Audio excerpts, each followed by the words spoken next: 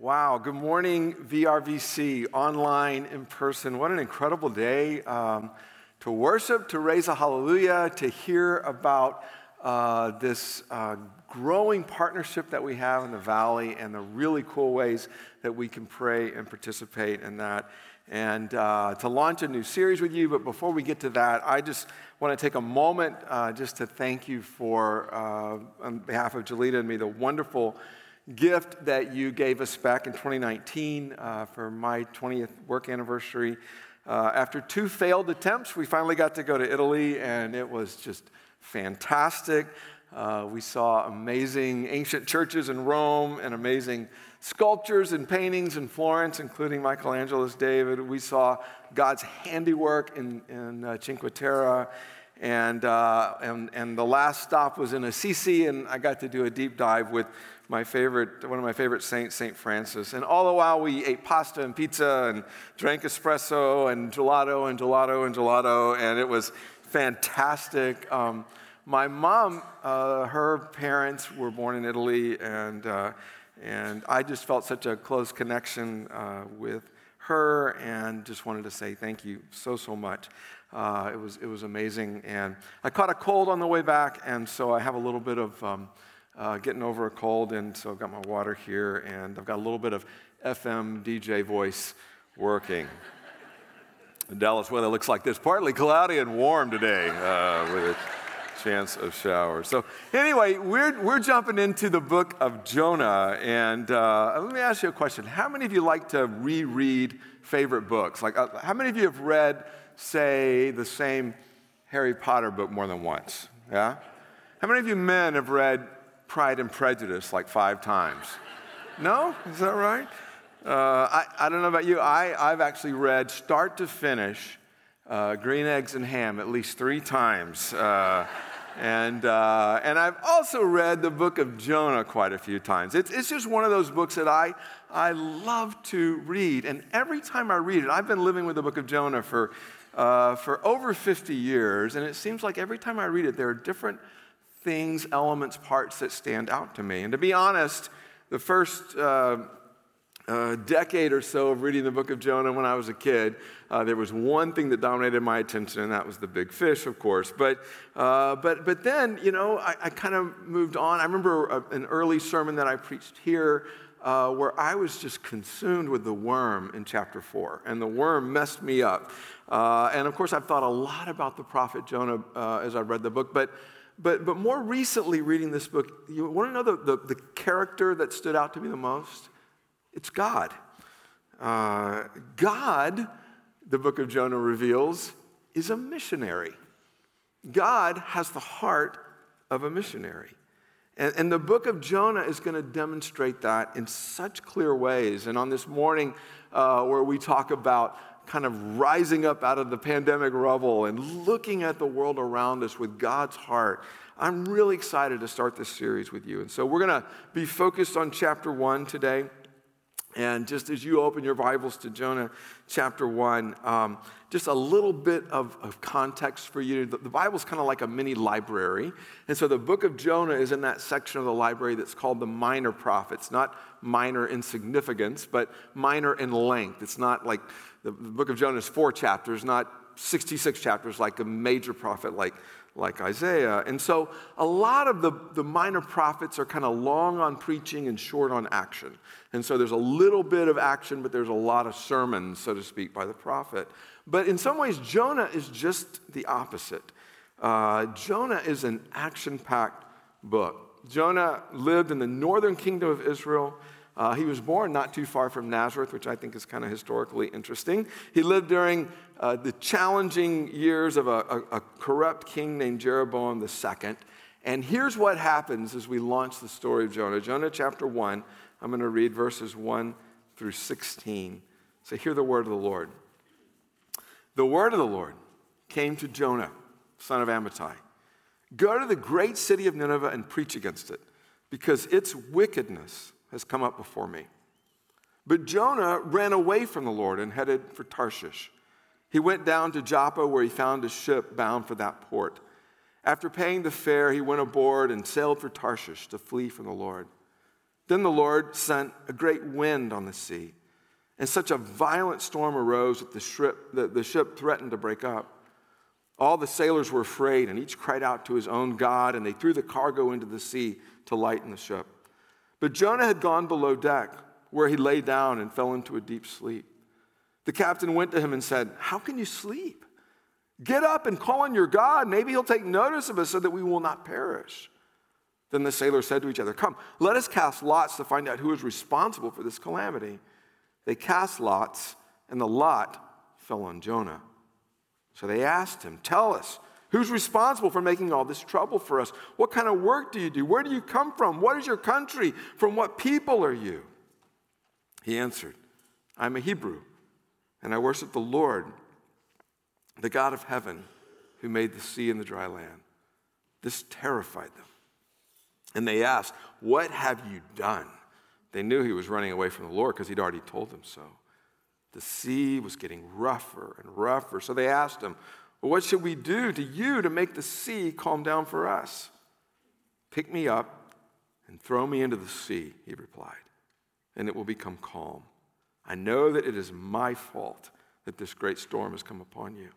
Instead, the men did their best to row back to land, but they could not, for the sea grew even wilder than before. Then they cried out to the Lord, "Please, Lord, do not let us die for taking this man's life. Do not hold us accountable for killing an innocent man, for you, Lord, have done as you pleased." Then they took Jonah and threw him overboard, and the raging sea grew calm. At this, the men greatly feared the Lord, and they offered a sacrifice to the Lord and made vows to him. May God bless the reading of his word. So Jonah starts off like most prophetic books, at least for the first two verses, right? In verse 1, God presents the prophet Jonah with a word from the Lord, a sermon that he wants Jonah to preach.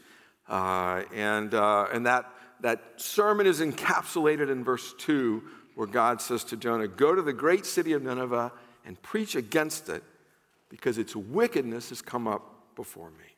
Now, Nineveh is called a great city, not because it was voted best place to raise a family in a pagan superpower, but because it was one of the four most important cities of the nation of Assyria, Israel's saber-rattling enemy just to the north. It is Assyria, by the way, that eventually will declare war on Israel. But God wants Jonah to travel to Israel to preach against it. Nineveh, after all, was a city full of violence. It was a city full of sexual immorality. It was a city full of idolatry. And God says, "I want you to go and preach against it." Now, let me ask you a question. Have you ever felt preached against? Not in a bad way. Maybe you have in a bad way. But have you ever felt preached against in a necessary way? I mean, maybe you were listening to the sermon and you didn't know the preacher, but it was like that preacher had access to all of your most private texts and emails. That preacher had your browser history. That preacher knew it all. And it wasn't a fun sermon by any means, but it was an important message. It was a tough love message. It was the kind of spiritual message that said, you need surgery. You need heart surgery sooner rather than later. Well, I think that's the vital call that God's giving to Jonah in verse 2. Well, how does Jonah respond? Well, we'll get to that in a second. But I want to ask you a question. Don't raise your hand, but have you ever had an experience like this? Have you ever had your mobile phone ring or buzz or whatever it does, and you look down and you see the name of someone you know well, but you don't answer? You ever had that experience before? You let it go to voicemail. Now, maybe you have a good reason, okay? Maybe you're in a meeting. Or maybe you have not a good reason, but a decent reason, and that is you're really tired and you're not up for a conversation with this person. Or maybe you have a much less than decent reason. Maybe you're mad at this person. Or maybe you've been avoiding them. Or maybe you don't want to hear what they have to say. Or maybe you're afraid to hear what they might tell you. Okay, can you capture that feeling? Because we've all had it, right? Can you capture that feeling? Maybe that's the best way of describing what's going on in Jonah's life in Jonah 1. Because I don't think it's just a problem for Jonah. I think it's a problem for all of us. I think it's a frequent problem for all of us. And you want to know what that frequent problem is? The frequent problem is letting God go to voicemail. Right? A message pops up on the screen of our heart. We know that the caller is God. Through spiritual prayer text recognition technology, we even have a transcript of the message from God in our voicemail inbox. Right? But how do we respond? While you're thinking about that, I think it would be instructive for us to see how Jonah responded. Verse 3 says, "But Jonah ran away from the Lord and headed for Tarshish. He went down to Joppa, where he found a ship bound for that port. After paying the fare, he went aboard and sailed he didn't get there, but he sailed in the direction of Tarshish to flee from the Lord." Jonah not only ignored God's voicemail, Jonah defied God's voicemail. He did the opposite of what God instructed him to do. The text literally says he ran from the face of the Lord. Like the face of the Lord is here, he went there. He runs to the port city of Joppa. In fact, we got a map. Let me see if I can. So Jonah's here in northern Israel. And the Lord says, "I want you to go here to Nineveh in Assyria." But instead, Jonah goes to the port of Joppa. He boards a ship, and his destination, his intended destination, is 2,500 miles away through the Mediterranean Sea, through kind of Gibraltar in Tarshish, which we believe was in southern Spain. That's how far away he wants to get from where God was calling him to go. Tarshish was exotic. Tarshish was known for gold and silver and ivory. Tarshish was Shangri-La, right? Tarshish was the dream brochure in the travel agency, if you've ever heard of a travel agency. The name Jonah, by the way, means dove. And this dove was flying the coop. He was getting as far away from God as he could. You know, I think one of the reasons why we let God go to voicemail is because the call of God in our lives contradicts the call that we have for our own lives. Like God has his call for your life, but I also have my call for my life, right? And sometimes my call is Tarshish, my call is not Nineveh. I've told you before that one of my pastor mentors from afar is the late Eugene Peterson. He pastored one church in Baltimore for kind of his whole ministry career before retiring, and when he retired, he wrote the rest of the Message paraphrase and a lot of amazing books. And one of the books that has had an impact on me is called Under the Unpredictable Plant, and it's a book about the minor prophet Jonah. And in this book, Peterson calls out his profession, which is my profession of pastoring.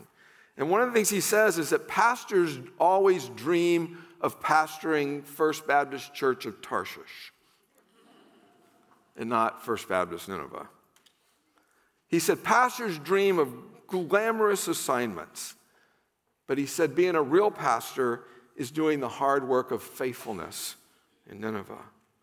He said pastors dream of riding the glistening stallion in the parade, but he said real pastoring is more like mucking out the horse stalls than it is riding the stallion. But you know what? I don't think this is just about pastors. I think for all of us, in every area of our lives, there's always this longing for Tarshish. And so I want you to think about your life. You know, what does Tarshish represent for you? Maybe Tarshish is that shiny new relationship, the flirtatious one that started at the trade show, which feels so unlike the hard work of marriage back home in Nineveh. Maybe Tarshish is the promise of that new job that the recruiter says glowing things about. Has to be better than the present one, right? Maybe Tarshish is the new house that we'll love so much better than the current house. Maybe Tarshish is the new school that we're sure will have better teachers and faculty than the current school. Maybe the Tarshish is in the new church where they really preach the word and there are no annoying people, right? Maybe what's the dream of Tarshish for you right now?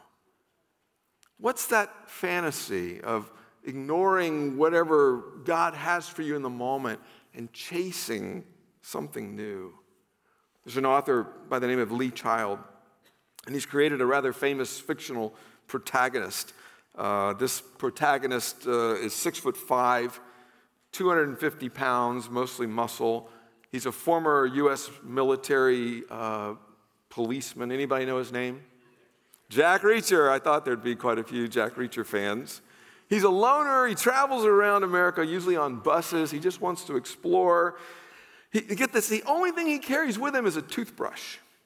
He buys new clothes when he needs them. He junks the old ones. He's got no baggage. He's got nothing weighing him down. He's free to go wherever he wishes until he runs across bad guys, which is what he usually does, right? And I just wonder, have you ever kind of had that Jack Reacher fantasy before? I'm just going to walk away with maybe a toothbrush, and that's it. And I'm just going to walk away. I'm going to walk away from responsibility. I'm going to walk away. I'm going to buy a bus ticket to Tarshish. And I'm going to let every other voice in my life go to voicemail. Well, that's what Jonah tried. But apparently God had other ways of getting Jonah's attention. In fact, a pretty big one in verse 4. Then the Lord sent a great wind on the sea, and such a violent storm arose that the ship threatened to break up. Now, if all we had was this one verse, we would conclude that God was a villain, right? We would think of God like that fastball pitcher that throws inside and high and fast toward the helmet, right? We would think that God is whipping up this violent storm because it's kind of like God strikes back. It's God's kind of saying, I'll show you, you don't respond to my voicemails? Well, all right, I'll just send a hurricane towards you, right? Like God is angry and vindictive. But it may not surprise you that I see something else at work here. And what I see at work is something that I want to call God's relentless response when we ignore his voicemails. That God often sends his mercy through storms. Now, I know we expect preachers to do this, right? We expect preachers to be spin doctors, to find the literal silver lining in the dark and stormy clouds. But hear me out. Did you know that a storm can actually do you spiritual good? One of the great things a storm can do in your life is it can clarify your thinking. Eugene Peterson once again says, you can't be a spectator in a storm.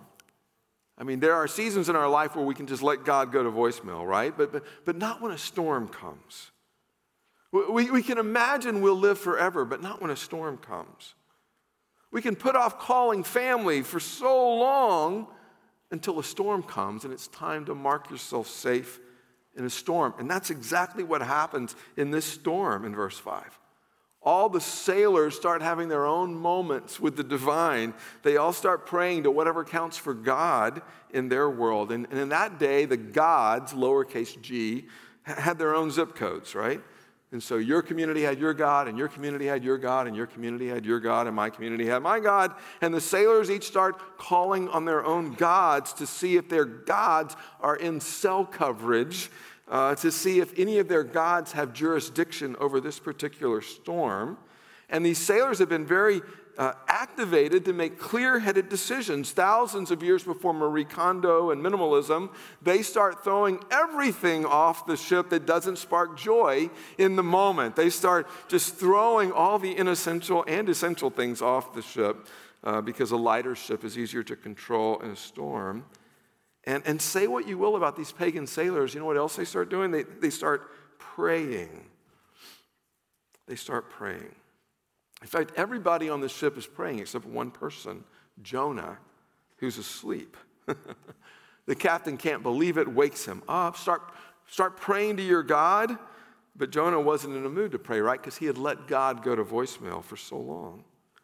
I like what one Scottish commentator, Hugh Martin, says about verse 6. He says in verse 6, what we find is the world rebuking the church. The world in a storm was praying. Jonah in a storm was sleeping. The sailors pray, Jonah sleeps. The world rebukes the church for not doing what the church is supposed to do. The church is supposed to pray, right? We're supposed to pray for the good of the world. We're supposed to pray for Nineveh, right? We're supposed to pray that others might not perish. The pagans are praying. Jonah is sleeping. Like his forefather Abraham, Jonah was blessed to be a blessing. But Jonah was just focused on the first part of that sentence. Bless me, bless me, bless me. Not so that I might be a blessing. Bless me, give me a smooth trip to Tarshish.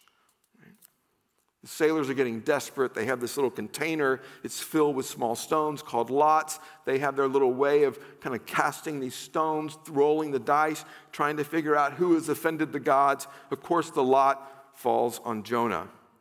And like Proverbs 16 says, the lot is cast into the lap, but its every decision is from the Lord. Isn't it ironic how the Lord can work through even those kinds of unholy means to decipher, to discover what God is up to.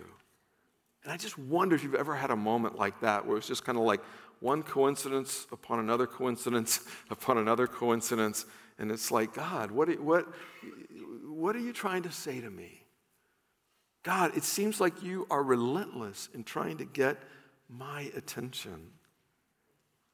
Even in a storm, sometimes especially in a storm, God's relentless mercy moves toward us. And I want to talk about, in the time that remains, just some good news in the middle of the storm. And if you're in a storm right now, I hope you'll take this as good news. The first is this: God's presence can move toward us when we're far from safety. And guess what? It doesn't matter what zip code you're in. Our God is not a God of limited cell phone coverage, right? In fact, even Jonah, in his terrible spiritual state, says as much. In verse 8, after the lot falls on Jonah, the soldiers begin to interrogate him. Who are you? Where are you from? What God do you worship? What's your profession, interestingly enough? Oh, I'm a prophet, right? They want to find out who his local God is. And what does Jonah say in verse 9? He says, I'm a Hebrew, and I worship the Lord. I worship Yahweh. And he's not, the God of 75019, or he's not the God of this particular region. He's the God of heaven, and he's the God of the sea, and he's also the God of the land. Let's see, heaven, sea, land, what's left? He's the God over everything. He's not just a regional God of Carrollton or Coppell or Colleyville. He's global. He's cosmic. And if you're Jonah in that moment, that can be really frightening, but it can also be reassuring. It can be frightening because we can't run from God, but it can be comforting to know that even when we do, God is still there. Even when we're miles away from safe harbor, God's mercy is still pursuing us, which, by the way, leads to even better news. And that is that God's love moves toward us, not just while we're far away, but while we're still sinners. While we are still sinners, while we are yet sinners, maybe even as I say that phrase, yet sinners, still sinners. Some of you are remembering a verse from Romans chapter 5, which says, but God demonstrates his own love for us in this: while we were still sinners, while we were letting God go to voicemail, while we were turning our back on the call of God, while we were heading toward Tarshish, while we were yet sinners, Christ died for us. Not after, but while. I think we're beginning in the Old Testament to get a sneak peek of the astonishing mercy of Christ. The astonishing mercy of Jesus from the New Testament. It's interesting that there are quite a few references in the Gospels to Jonah. There's a deep connection between Jesus and the message of this book. I think it's interesting, after Jonah tells the sailors that he's the problem, you know what Jonah says? He says, the only way to make the storm go away is to throw me in the sea. He says, in essence, the only way for you to be redeemed is for me to be sacrificed.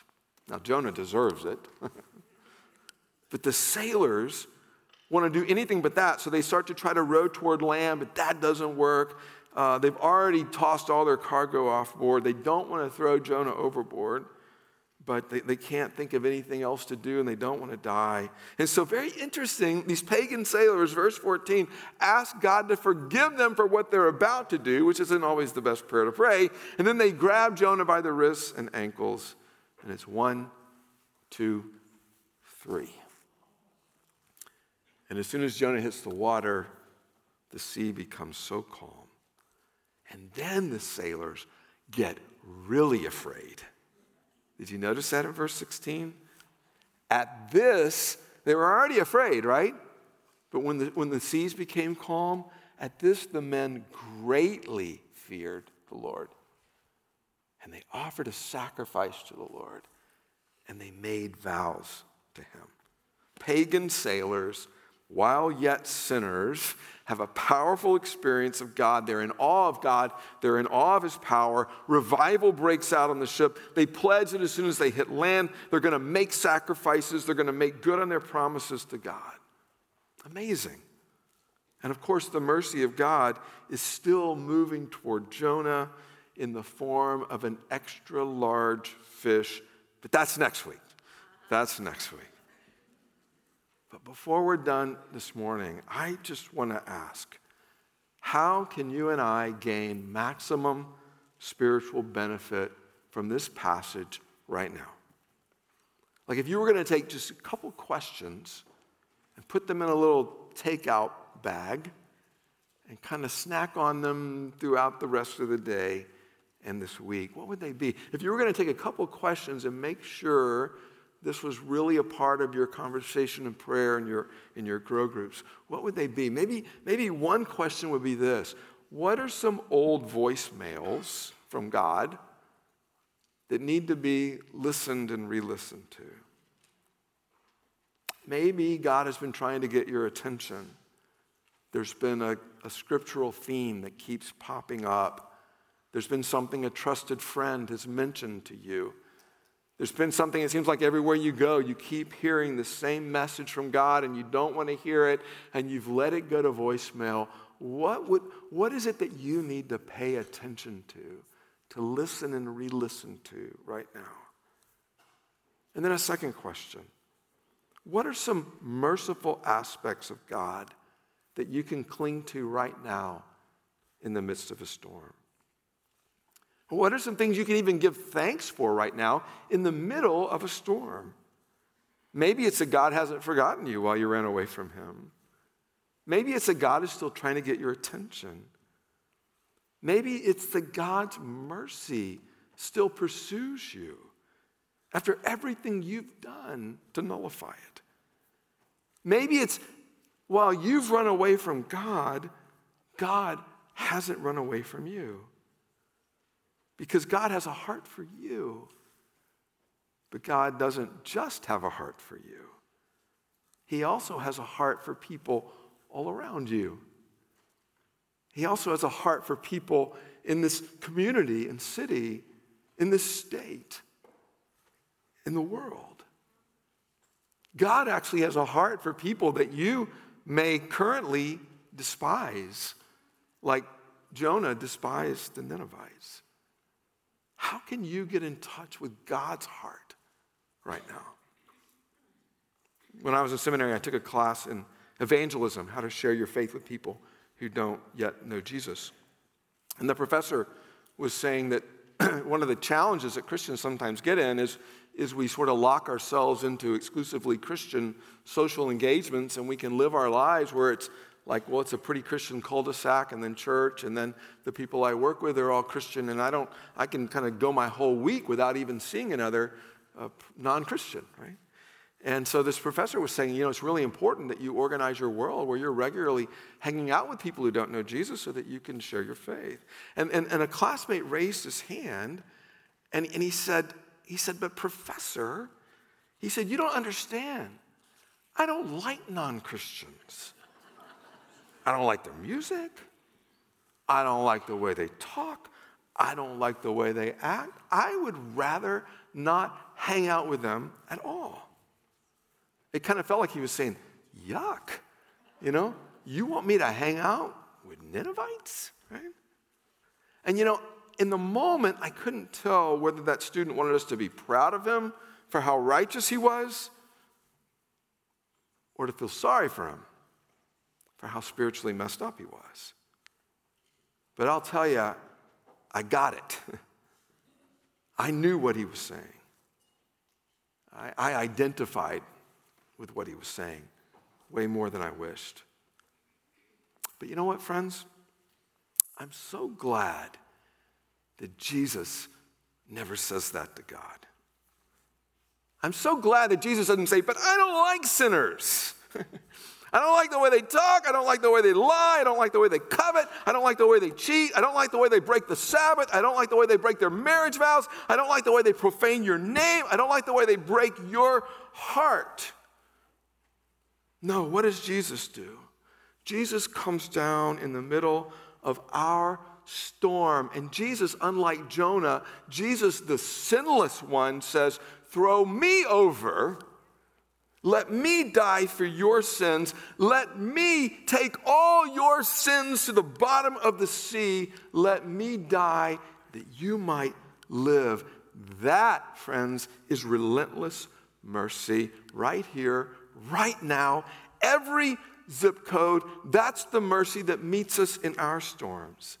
That's the only mercy that can give us the true peace that we crave. And not just us, but our neighbors too. So let's pray for a deeper experience of that right now. Heavenly Father, your ways are not our ways, we confess. Your thoughts are not our thoughts. We confess that too. And Lord, how we see ourselves in Jonah, in our sin, how we confess, Lord, the times that we've just ignored your urgent message to us about our own hearts and about the needs of our neighbors. Lord, we confess this to you.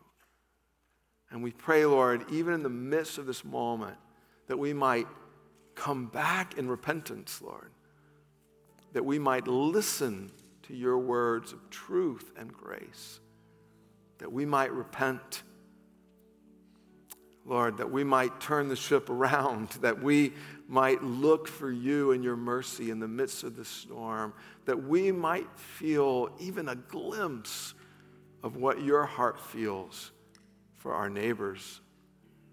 Lord, do a work in our heart. Do heart surgery in this moment, we pray. In Jesus' name, amen.